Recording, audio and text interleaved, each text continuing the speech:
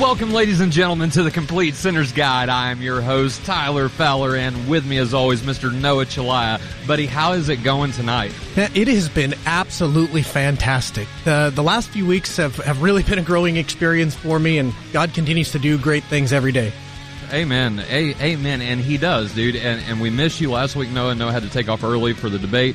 But as you guys heard last week, we had an amazing debate. And if you haven't heard that yet, go to CompleteSinners.com. Check that out. But not only do we debate and we talk theology here at CSG, but we also try to evangelize, telling people not only about Jesus Christ and his teachings, but also about his work on the cross and his resurrection from the dead. We persuade people not to just accept the fact that God exists, but to trust him as a real living person. In fact, in Matthew 28:19 through 20, Jesus says this, "Therefore go and make disciples of all nations, baptizing them in the name of the Father and of the Son and of the Holy Spirit, teaching them to obey everything I have commanded you, and remember, I am with you always to the end of the age." However, in today's postmodernistic disaster that we find ourselves in, how can we best communicate our faith to others? For this discussion, I've invited David Russell from PorA, or Proselytize, or Apostatize, for those who don't know, to talk about apologetics and apologetic methodology. David, how are we doing tonight? I'm good, buddy, man. It's good to be here. I'm honored that you guys asked me to come on, man. This is awesome. I listened to you guys last week. That was a pretty feisty, too, debate there. That was an interesting debate. I always love cross-examination portions of the debate. And so I hope really we get to kind of go a little bit later on and maybe kind of go back and review the debate and discuss some things about it. But I'm hoping to get, kind of do that in the future. But tonight, brother, we got apologetics. So let me ask you this just real quick to kick this all off, David. What is proselytize or apostatize, and how did you get into, doing apologetics, and when did you start? So this is kind of funny because I heard you say PRA at first, or PorA, and that just kind of like reminded me of when my friend asked me to help him with this podcast, and he went to ask a question from Justin Brierley, who started Ask N.T. Wright Anything, right? Mm-hmm. And N.T. Wright said that the name for our show was a mouthful. So there may be a name change in the near future, but yeah, right. we started the podcast because my first co-host, he was like, "I'm in trouble. I've invited some people on that are just grilling me, and I don't know how to answer them." Uh-oh. So he invited me, and I've been doing apologetics probably since a little before 2007. So probably the fall of 2006, I started doing it because I remember it was right when my dad passed that really launched me into it. So the story behind that, story time, right? Right. He passed away, and, as all good Irish people do, they have a funeral and, celebration of life at an Irish pub. So we were sitting there hanging out. My cousin, who's a staunch atheist, man. I mean, he's real staunch. I mean, why should I have faith? That was the question he hit me with. And I was part of this real word of faith, charismatic movement, that I was starting to question these ideas at the time. And when he asked me that, we launched into this huge discussion over faith and God and stuff. And by the end of it, I was sitting there like, why do I believe this? I had no good answers. I had nothing. I went back and I can only say, and you guys probably can relate to this, that it was a growing experience because it launched me into finding out why I believed what I believed, right? I was like, Amen. I dedicated 7 years previously of my life to this, and I don't even know why I believe it. That's what that debate really put in my face. So from there, I can tell you that the Holy Spirit launched me into it. I mean, it was guided. And when you don't really notice these things until you step back and you look into it, from a bird's eye view. And then you can see the Spirit working and what he did in my life. I mean, the first thing that was open to me, I had this little book that was, 101 things you probably didn't know that are in the Bible, you know?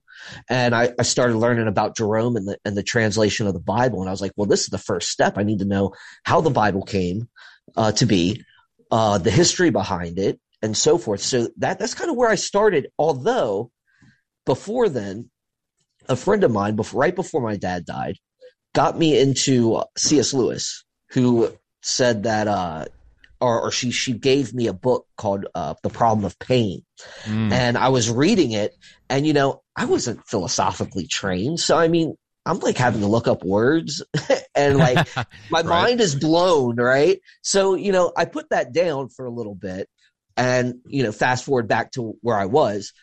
I picked that book up again too and started reading that and reading how the Bible came to be. And that really, it went from there, man. It just cascaded, should I say, from there.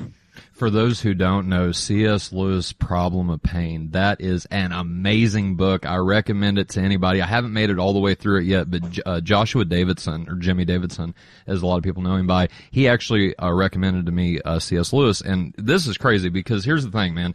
I had no idea C.S. Lewis wrote Chronicles of Narnia, right? And I read Chronicles of Narnia in school. I had no idea who C.S. Lewis was. And sure enough, he is probably one of the leading apologists, you know, of his time. And so, but David really just got into it, right? So apologetics, for those who don't know what apologetics is, no, it's not you're saying you're sorry for something that you've done. Apologetics is concerned with the defense of the Christian faith against charges of falsehood, inconsistency, or credulity. Indeed, the very word apologetics is actually derived from the Greek word apologia, which means defense. It was a term used in the courts of law in the ancient world. Actually, Socrates, for example, gave his famous apology, or defense, before the court of Athens, and the Apostle Paul defended himself, apologeomai, before the Roman officials, Acts 24:10, 25:8.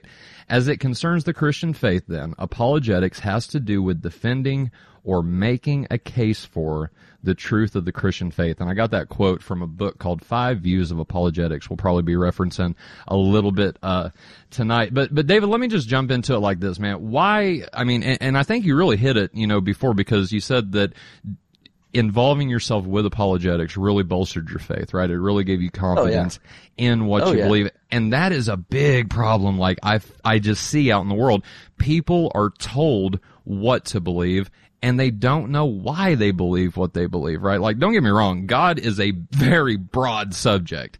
Yes. But whenever we start doing these apologetics, we do start getting confidence in our faith, because there are answers. They're really good answers to some of these even straw men or misrepresentation of what we believe. But let's just get right into it, David. Why do you think, other than bolstering the Christian faith for believers, why else do we need apologetics? Well, let me ask you this. And does God really need somebody to defend him? Right.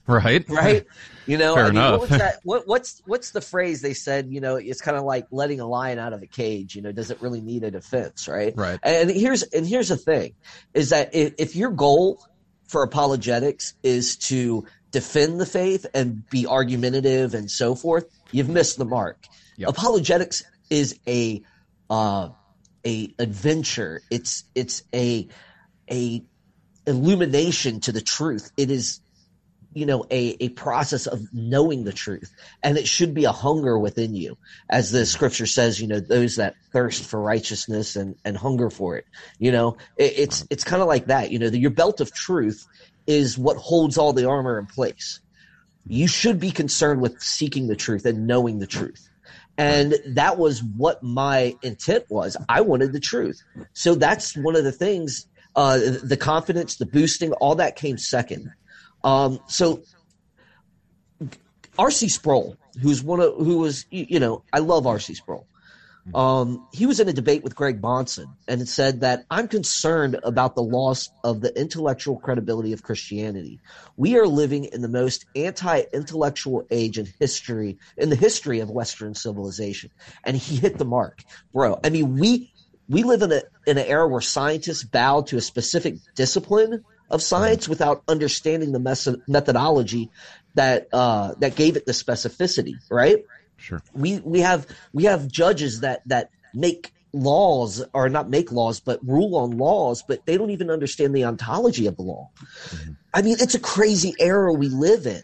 So, I mean, the church, why do we need apologetics? Because not only do we all need to learn our faith, and I know that, like, when we get into methodology, that we're going to be talking about, you know, the ideas that Feinberg put forth. But sure. just to give you a little snippet is that we need to love the truth, we need to learn the truth, and we need to live the truth.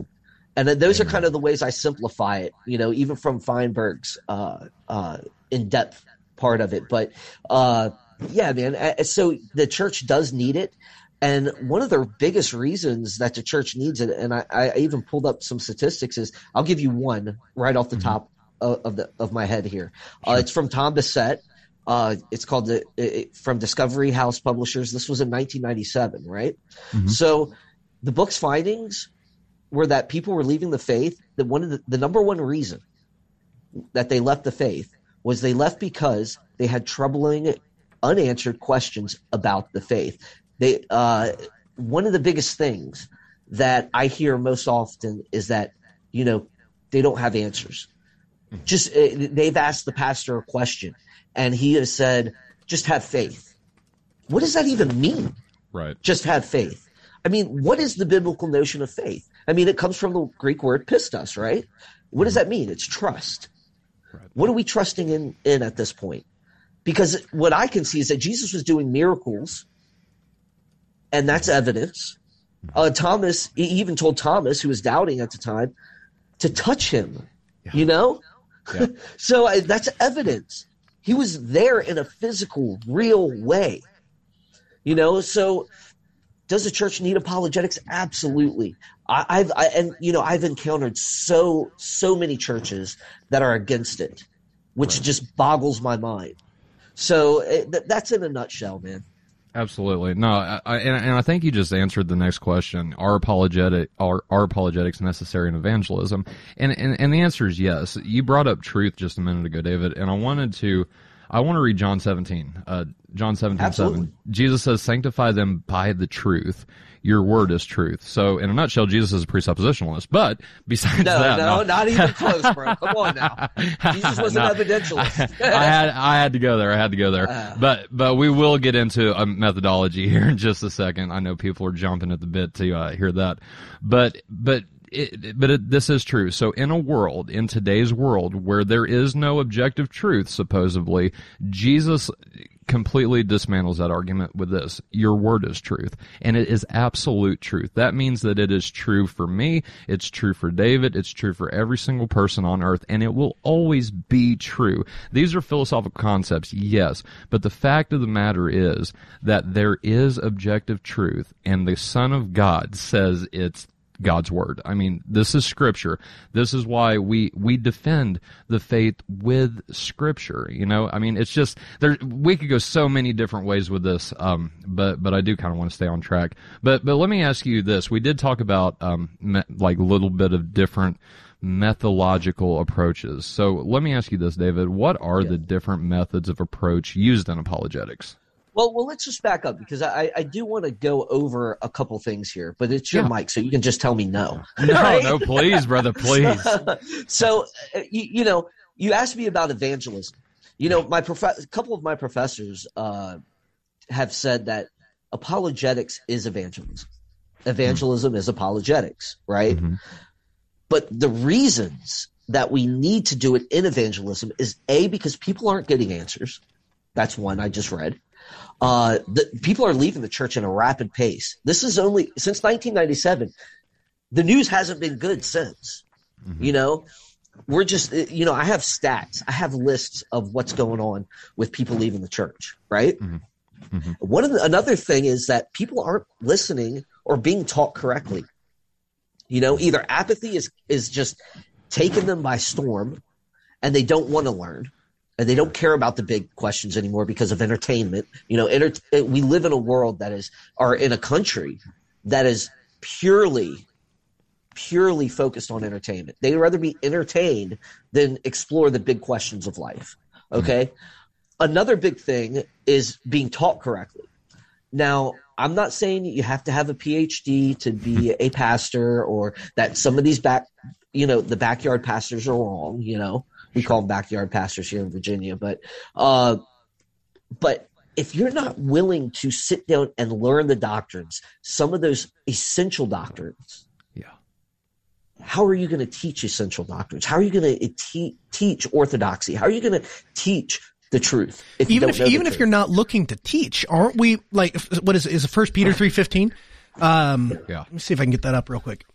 But set Christ apart as Lord in your hearts, and always be ready to give an answer to anyone who asks about the hope that you possess. Yet do it with courtesy, respect, and keeping a good conscience, so that those who slander your good conduct in Christ may be put to shame when they accuse you. For it is better to suffer for doing good, if God wills it, than for doing evil. So the idea is, even if you weren't interested in teaching, you have to be prepared when people look at you and say, why are you always so happy? I mean, it's great to say, well, because the Spirit of Jesus Christ fills me. Okay, but what does that mean exactly? Right. How do you get there, and why do you believe it? You have to have an answer for that. Yeah. And one of the things I ask my students, because I teach youth, I'm not a youth pastor, but I teach a small group for the high school guys. And, I do this thing where I play an atheist, right? I'll be an atheist. Mm-hmm. Right. But the first thing, I teach them apologetics that way. But the first thing I told them when I first started, because, I start with 11th and 12th graders. So they've been with me for like 2 years now.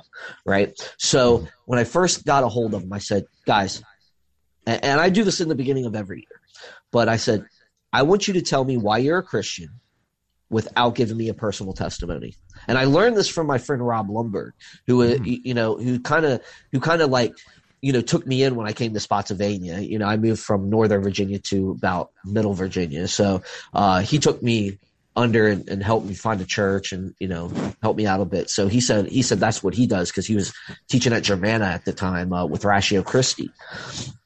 And he was like, he told me that, and I was like, I'm going to use that with my high school students, because I want them to be able to explain to me why they believe what they believe without giving a subjective response, because that's what Mormons do, and they rely on that, and, at that point, I have to consider, the Muslims' claim, the Mormons' claims, the Jehovah's Witness claim. Personal experiences are not enough, I would challenge that. I would challenge that a little bit to say that personal experiences in and of themselves may not be enough, but when you start to get a number of individual experience that all point to the same direction and happen to be congruent with what our understanding and documentation of God is prior to that, then I start to think that there is some value in those experiences. Yeah, no, there's value personally for you, but if you're going to try to convince me, and the entirety of the Mormon Church is going to tell me their personal subjective experience, and it goes against the truth of what is out there, I'm going to have to deny their personal experience. I'm sorry. Now, there's value in it for them. But the miracle is only good for the first person. It doesn't work secondhand. I can't tell you about a miracle in my life and have any real value to you. Exactly. And that's where I was going. There is that essence to it. You know what I mean? So I try to get the students to not only, because I believe that my students have powerful testimonies, but just to give you a quick example, I went about 80-20. I usually go about 35, and they've stumped me before. They've beat my moral argument when I was the atheist and stuff like that. So I was very proud of them. Very proud of them. And even the mothers came up and were like, man, you're getting them to think. That's so awesome. And I'm like, that makes my day. Right. So, but, I can't remember where I was going with this, but the point is that, I started challenging them, and I went 80% on them. And they were telling me their personal experiences. One of the kids said, well, my parents couldn't have kids, and then I came along. So that's a miracle. That's why I'm here. That's how I can testify that. And I said, well, cancer goes into remission all the time, naturally. So how do you know that something, naturally didn't happen to your mom that gave, that one, thing hit the egg, and next thing you know, here you are. How do you know that's not the case? How do you know what didn't come by natural? And it just, I could see the look on all their faces were like, because each of them had a little miracle claim, and when I really confronted them with, the naturalistic response that they're going to get hit with in college. And this is my third point. This is what I was going to say. The secular schools of higher education very well may be sabotaging students' faith.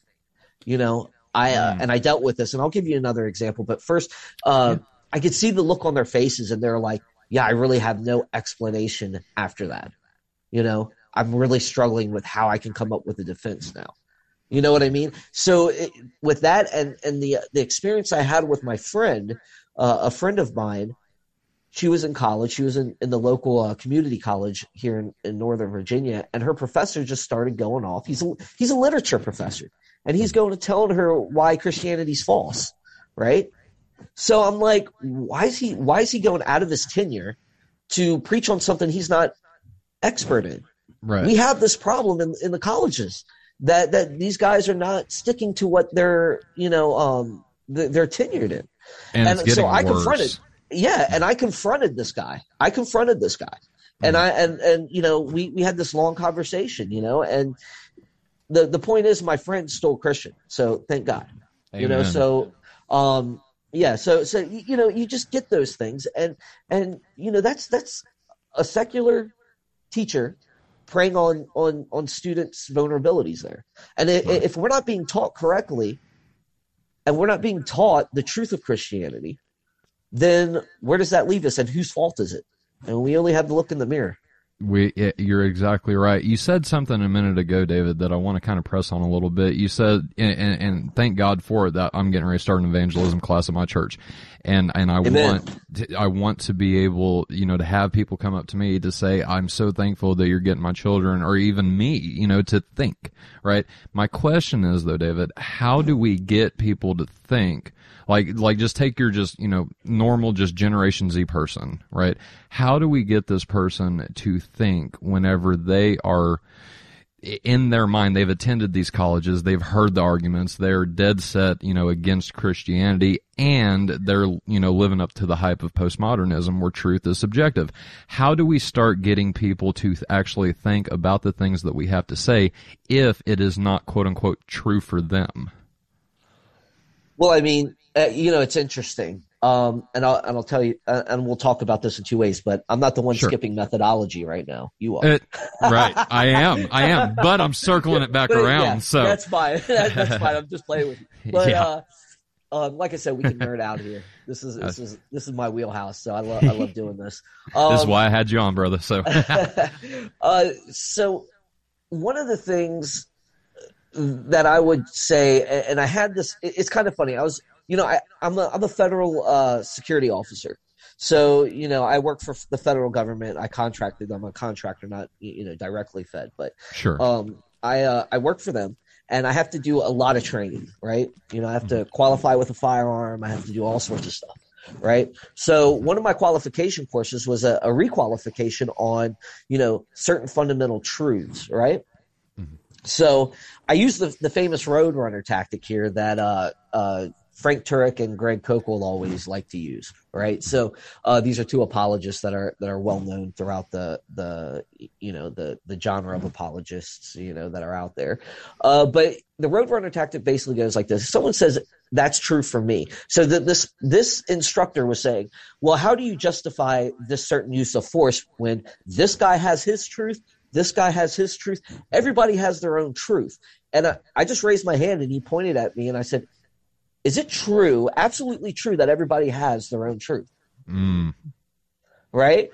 So self-refuting arguments. Right. So we got into this long, drawn-out talk on it, and basically he had to cut it off because, he's the instructor. He has the mic, right, just like I told you earlier. So, I respect that, and I was like, yeah. And he's like, but I want you to come up and talk to me afterwards.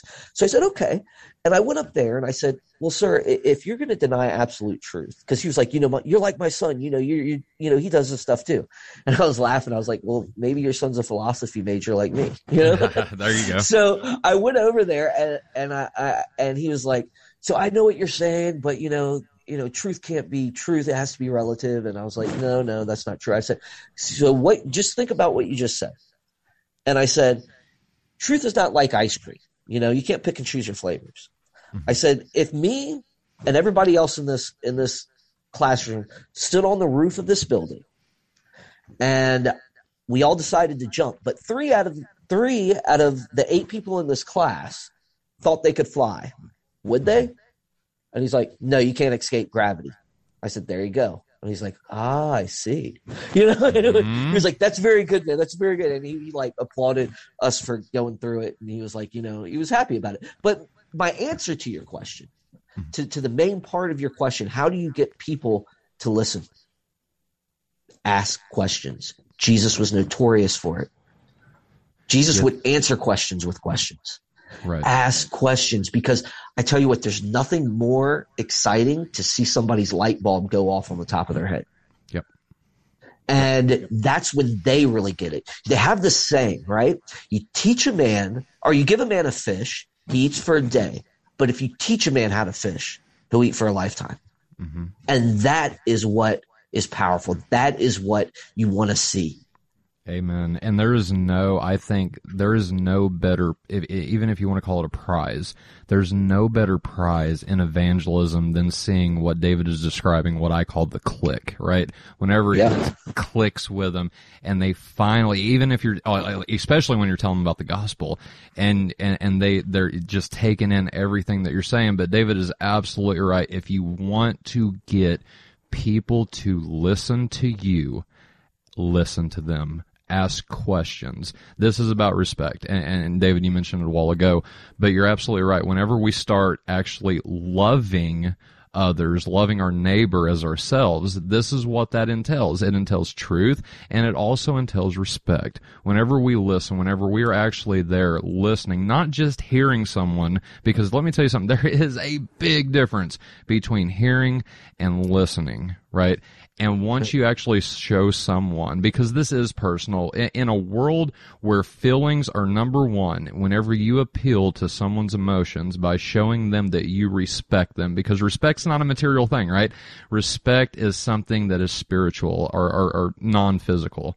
And so whenever you show them that, it gives you common ground, right? Like, I think this is so important in apologetic methodology. And you really taught me about the cumulative case. Sorry, the cumulative case. Yeah, the cumulative case. Yes, but you said it a while ago while we were off the air, David. But you said that we have to meet people where they are. There is no, I think, there is no, this is where you start with every person, because not everybody is in the same starting point, right?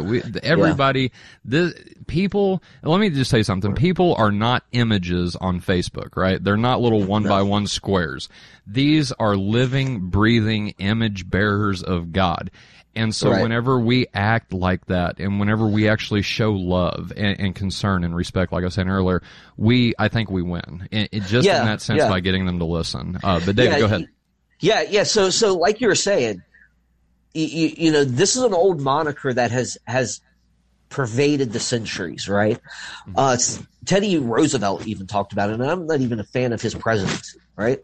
I think he was too progressive. But, there's John Wesley also said it, and there's others that obviously said this, but people want to know how much you care before they care how much you know, right?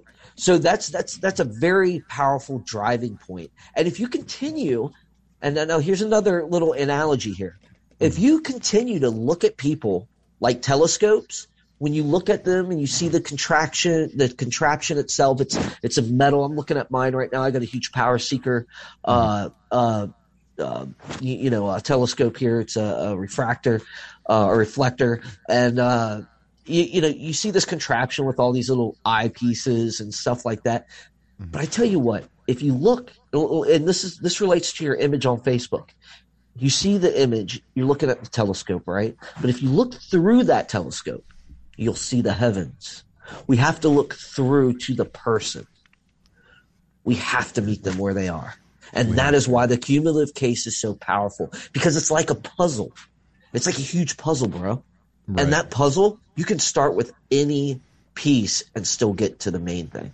Yeah, I was listening to your, it was like a roundtable discussion on different methodologies, and that's what he said is like a puzzle having 1,000 pieces. So what, can you give us a definition, like a working definition for the cumulative case, David? I just did. Fair enough. Fair enough. So expand. I know Feinberg, so he starts out with the ontological and cosmological arguments, right? There is a starting point. Ontological. So you want to go into the arguments, or do you just want to go to the case? So let's jump into the ontological and cosmological argument real quick, and then we'll jump into the case, if that's cool with you. Okay.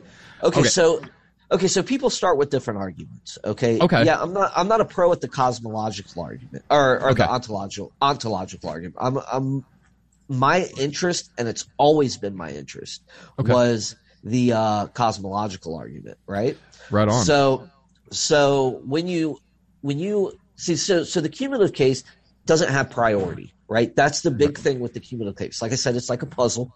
You can start with anything. However, what you're looking for in any apologetic is especially in the cumulative case, is the common causal factor, right?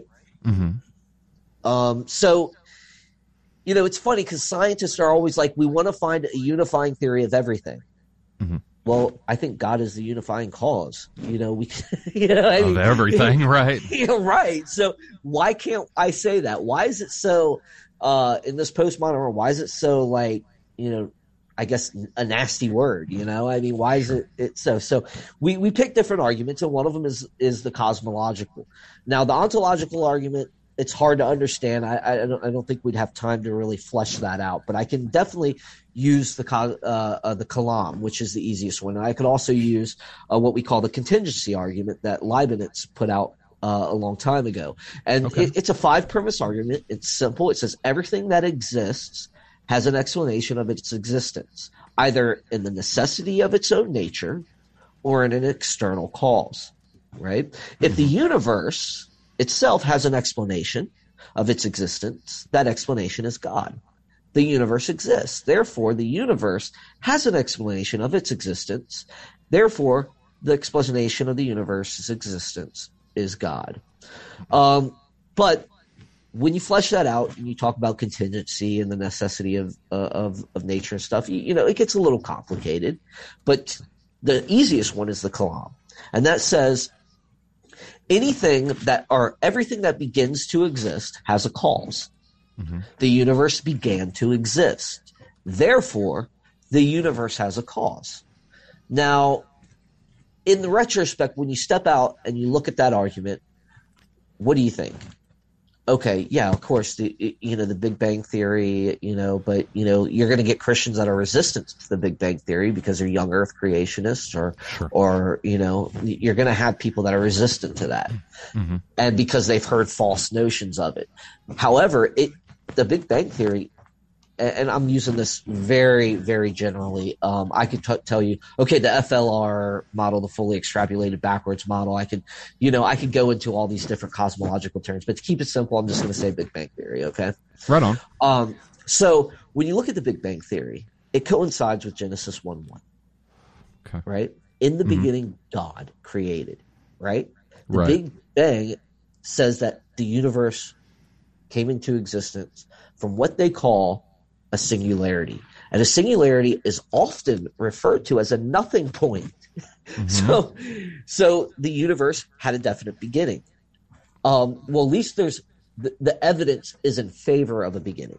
Now, I can't say that it's that they've come to the conclusion that it is absolutely right, but the general acceptance among scholars is that the universe had a beginning. Right. So even people like Sean Carroll, who's a Caltech professor and doctorate in cosmology and so forth, he talks about a universe that could have been eternal, and he uses de Sitter space and all these different big words, and they talk about the Hamilton constant. There's a whole bunch of stuff. Okay, they go into the physics. Okay, but Sean Carroll ultimately has said, I do not want there to be a beginning. It's very possible that there is a beginning. It could be very true, and there's very good evidence for it, but I don't want there to be, because that will be the end of science, and he's committed to his atheistic worldview. So these are said. You can find these interviews on online on YouTube. Closer to the Truth, he has a bunch of cosmologists on there talking about the beginning of the universe. So the Kalam deals with the beginning of the universe, but it also deals with the philosophical arguments for the beginning of the universe by saying there can't be an infinite regress, right? That the universe can't go backwards in infinitely. Right, yeah. right. So it goes through two philosophical arguments that pretty much started in the Middle Ages with the Muslims, Al-Ghazali, right? So you have that, right? So the cosmological argument is a very powerful argument, and that's just one piece of the puzzle. And I describe apologetics in this way as like, okay, when you start with apologetics, and now we're jumping into what we call the classical approach. And I use the classical approach in formal debates because the classical approach, it depending on the topic. Now, if the topic is the resurrection, I'm not going to make a case for the existence of God, right? Right, I'm going to give you a whole nother argument.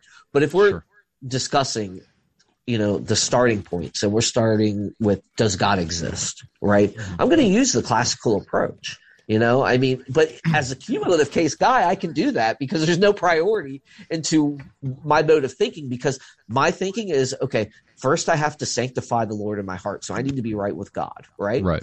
But I need to have an answer, and I need to have that answer, and I need to do it with gentleness and respect. So what is the best starting point for me? It's not going, hey, you believe in God. Let's start with the existence of God and why I can prove the existence of God. That makes no sense, right? Right. So I use a classical approach when it comes to formality. So if we're doing like the existence of God, of course I'll start with the cosmological argument, right? And I'll go into that. That's one of my passions. I love the cosmological argument. I have a telescope. I go out and I look at stars. I love to look at stars. I love to look at the planets. I mean, it's just, I'm a huge Star Trek fan. As I'm sitting in my studio here, right, I have Star Trek stuff all over the place. Nice. So, I mean, I'm a huge Trek fan. So the cosmological stuff just fascinates me, man. So I start with that and I get passionate about it. And then I go to, the design arguments, and I usually stick to the cosmological design arguments. I don't usually go into the biological. And I've had Fuzzerano on my show from Reasons to Believe, and we talked about it. Mm-hmm. But I usually don't go that route because, again, that's not one of my specialties, and don't get me wrong. When you come to apologetics, you're going to have what they call the jack of all trades, right? And I believe in that because, for a long time, I was told that you need to specialize in only two areas, right? Two areas, specialize, spend all your time into that. But then my professor and some of my professors said, no, be a jack of all trades, but specialize in a few, right? So he said, know the other things, know a good amount. And you know what? You know what that causes for the apologists is that they have to over-prepare. Mm-hmm. They have to dig in. They have to read. It is a necessity. Yes. So you have to either listen or read, and you have to take it in. You have to, I've learned that writing it out helps. But to get back to your point, the cumulative case is awesome. But if I'm going to start with like a formal debate, I'm going to use stuff like the cosmological argument that shows that it's more likely that God exists because the universe has a cause. Right. Because once I step out of that argument, I have to think, right? I have to look at that argument and say, okay, well, what caused the universe? Mm-hmm. Because if I say that something that begins to exist doesn't have a cause, then that's kind of like worse than magic, right? That's like you're in a whole host of problems at that point. Yeah. You know what I mean? So man, I love this discussion. Like, let me just say, I could just keep going for hours. We're going about, let's see, we got about 20 minutes left. But so let me ask you this, Dave, real quick. Feinberg in the book 5 Views of Apologetics, he brings up what he calls a probable case argument. For those who don't know, can you just give a brief explanation of what a probable case argument is? Well, probable case argument goes back to that common causal factor, right? So if you want to look at J. Warner Wallace does a way better job of explaining this stuff than Feinberg ever did. And Feinberg I love. Okay. So Jay explains this as a detective. All right. You go into this crime scene, right? And, this girl's dead and she was killed by a baseball bat, right? Right. So first you go to your testimony, right? You have to go to, okay, so where's the bat? So you take the bat. That's one piece of evidence, right? So you find the bat, right? Or you find this guy, right? And you find this witness that said, hey, there was a guy who's about 6 foot tall. He had a bat in his hand and he had blue jeans, right? And he had these weird boots with a strap on the side, right? So now you're going to say, okay, but you didn't see his face, so you can't directly identify him, right? Sure. And you're like, okay, so that's cool. I've got something to start with, right? So now you begin your investigation, right? So you go in there and you say, okay, I found her boyfriend, and this boyfriend so happens to have a bat in his closet that's been bleached. Right? Who bleaches their baseball bat? Right. I mean, so there's this one evidence, right? That makes you suspect, right? So then you find that this guy not only has a baseball bat, but he's got blue jeans that are dirty, but on the knees are when we spray this special stuff on it, it glows, which means that there's some biological stuff on it, but we really can't get DNA because it's been bleached too. Well, who spot cleans their jeans, right? If they're dirty, right? You just throw them in the wash. Why didn't you do that? Sure. So, that's another piece of evidence. So you kind of look at it as a crime scene and you put these pieces of the puzzle, right? You take these pieces and you put them together, and what is the best explanation? Because I can't tell you for certainty that God exists, right? If you ask me to prove that for certainty, I would probably be like, well, I can't give you certainty, but I can give you certainty. Why? Because I believe that we can have beyond a reasonable doubt justified true beliefs, right? A high probability, right. High probability is good enough for a justified true belief on my view, because I do hold more to that traditional foundationalism that Paulman holds to, and David Paulman. So, absolutely, we had him on last week debating him. Absolutely, that's the probable cause case, kind of. It's the inference to the best explanation. Right on. And see, and whenever I first read that, to be honest, whenever I read Feinberg say that we're giving up the search for absolute certainty, I stopped for a second. But whenever you just, described how you did that, I cannot prove for certain that God exists. If we could, there wouldn't be a debate on it, right? Like this is, faith is not about what we see, but the things that are not seen, the spiritual. And so whenever I first heard that, I was like, wait a minute, this doesn't seem too certain, right? Why would we do this? But describing it like you did, David, I think that there's a lot of things that a lot of people, well, I know me, there's a lot of things. Yeah, go ahead. Yeah. Oh, I'm sorry. No, finish. No, that's fine. I was just going to say there's a lot of things that I, know that I'm not certain about, but there's a high probability of it. I haven't been to Australia, for example, but I'm highly certain that Australia exists. But that's just kind of where I was going with that. But go ahead, David. Yeah. So what I was going to tell you was that, it's really cool that you said about Australia. I mean, yeah, that's absolutely true. Right.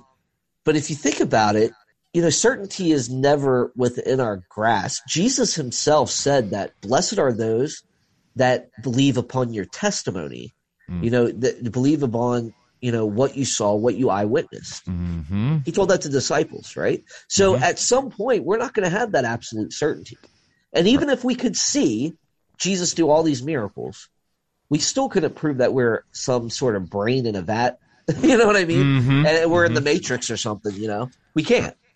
Right. So, I mean, what does that leave us with? Just with justified true belief. Exactly. And, and that's why presuppositionalism doesn't work. Yes. Oh man. Nailed it. I love it.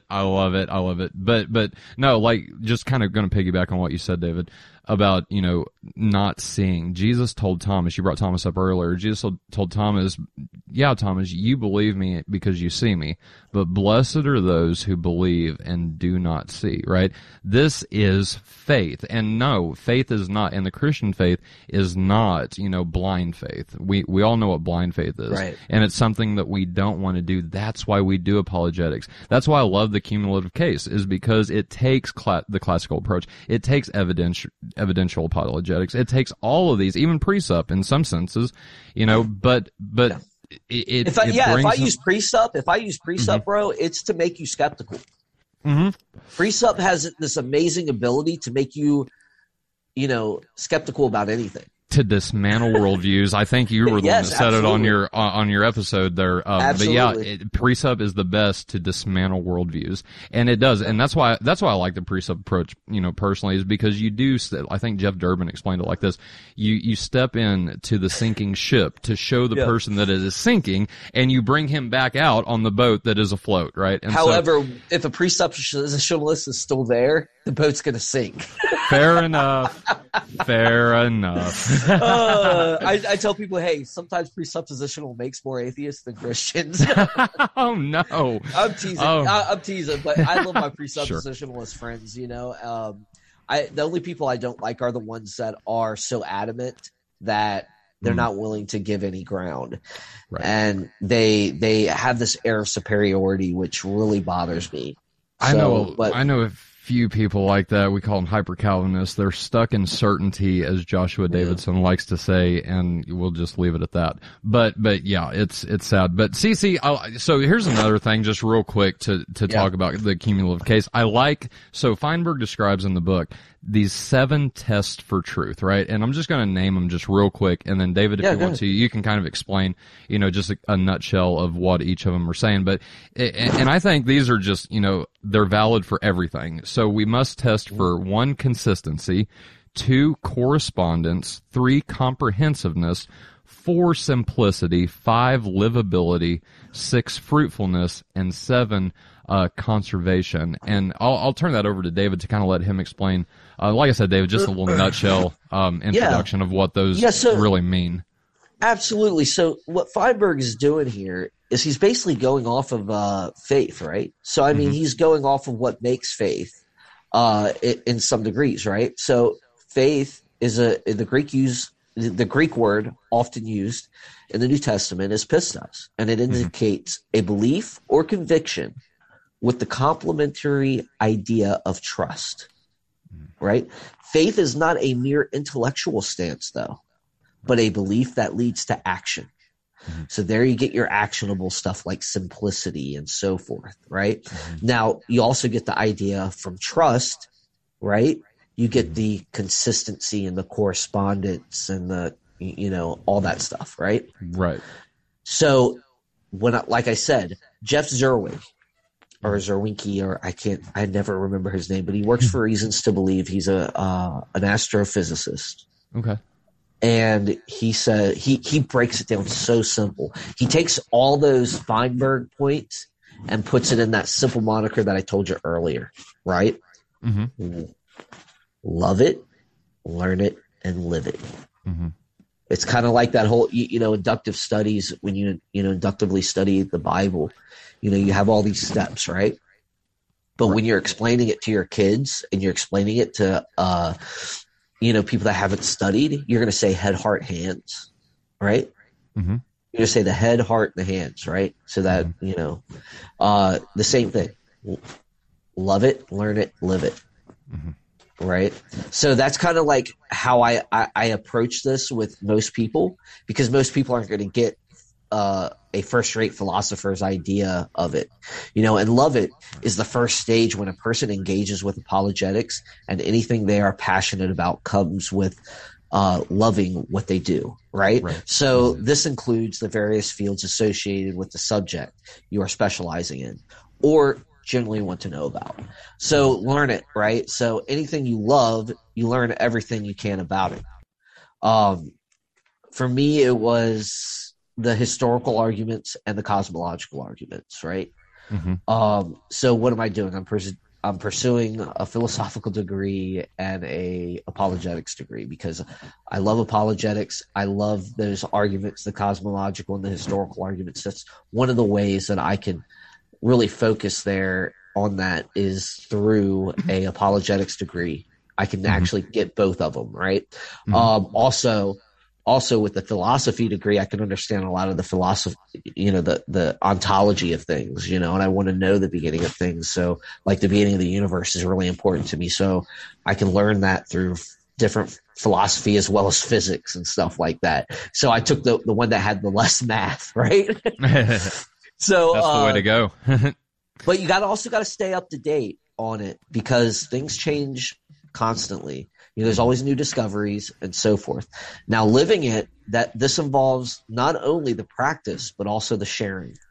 Things humans learn usually result in them living it out.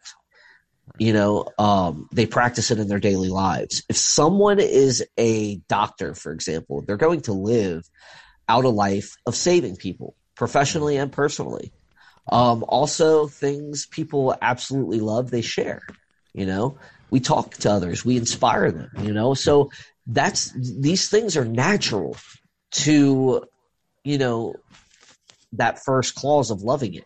And that's kind of what Feinberg does, right? So he goes through these, okay, so how can you test truth? How can you test these things? Oh, well, it's correspondence. Does it conform to reality and so forth? And that's it, Like I said, God is the unifying, he's the unifying cause. He's the unifying cause of everything. He is the one that puts, that gave us the puzzle. And I've always told this people, and Aristotle says it blatantly in one of his things. He says that all men by nature desire to know, and that's what that we do. We all desire to know these things. And God is the one that designed us in a way to discover things. Right. So, I mean, as far as Feinberg and his points, yes, those are awesome points, but they can be simplified, into what I just said. So. Right. No, absolutely. And what you just said, I was talking to you a little bit off air, and I gave you that. I forget who said it. But he said that the Bible, people say that the Bible is supposed to be the light of the world, but it's actually the Christian who's the light of the world. No one reads the Bible, but everyone reads the Christian. And Alistair McGrath in his book Mere Apologetics says this. He says, the heart of apologetics is not about mastering or memorizing a set of techniques designed to manipulate arguments to get the desired conclusion. It is about being mastered by the Christian faith so that its ideas, themes, and values are deeply imprinted on our minds and in our hearts. And like David just said so perfectly, once that happens, once we study to learn, once we love God, we will study to get to know God and learn, love, and live. Those things, like you said, like I can't expand on it because you just said it so well, but they shape us, they mold us, and they come out of us whenever our heart is truly in this. And if anyone is, you question your salvation like I do sometimes, I mean, one, know that that's normal and you're not the only person doing it, but for real. But this gives, I think, a human natural desire to, like you said, to seek. Right, and what better, than to seek God? So, David, in the last couple minutes that I got, let me ask you just one more question. What is some advice that you would give to someone interested in engaging in apologetics or evangelism for the very first time? Well, if they're engaging, see, so PorA, we have a motto. It says to engage and to equip, right? But what you just said before, I have to echo. Because you said, you basically described the first line of the apologist's battle cry, which is sanctify the Lord in your heart. Right? Mm-hmm. That is what you do first. If you don't do that, you're not going to love it. Right? So, but as far as that goes, that's you just had me thinking of that, man, and it's so powerful. It's so powerful. Sanctify the Lord in your heart. Wow, what a powerful statement, right? It is. It is. Man. It makes the rest of the verse like pale in comparison. Right. Right. Yes, I love answers. I love being gentle and respectful, but man, I want God in my heart. The creator, the one that spoke and the world the universe leapt into existence. Right. Because if you're not sanctifying Christ as Lord in your heart, all the apologetics that you're doing are for nothing. They're literally useless because you're just heaping burning coals on your head at that point. You know what I mean? I'm going to jump in here and just say that we've literally, as a society, as a human race, we have vastly outlearned our capacity to love, right? So we can do all the studying we want in the world, and we can understand all of the theological points of view and all of the theories on the world. And at the end of the day, if we haven't figured out how to love other people well and love people in Jesus' name and let Jesus live through us, then we've missed the entire point. Absolutely. Yep. And that's why that verse starts that way. So my advice to anybody that's starting this is remember to look through the telescope. See the person. See that person is a husband or wife. See that they're a daughter or son. And ask questions. Amen. Ask questions. David Russell from Proselytize or Apostatize, thank you so much, brother, for coming on. Join us next week on CSG, same time, same place, and we will see you then. God bless, good night, and be safe.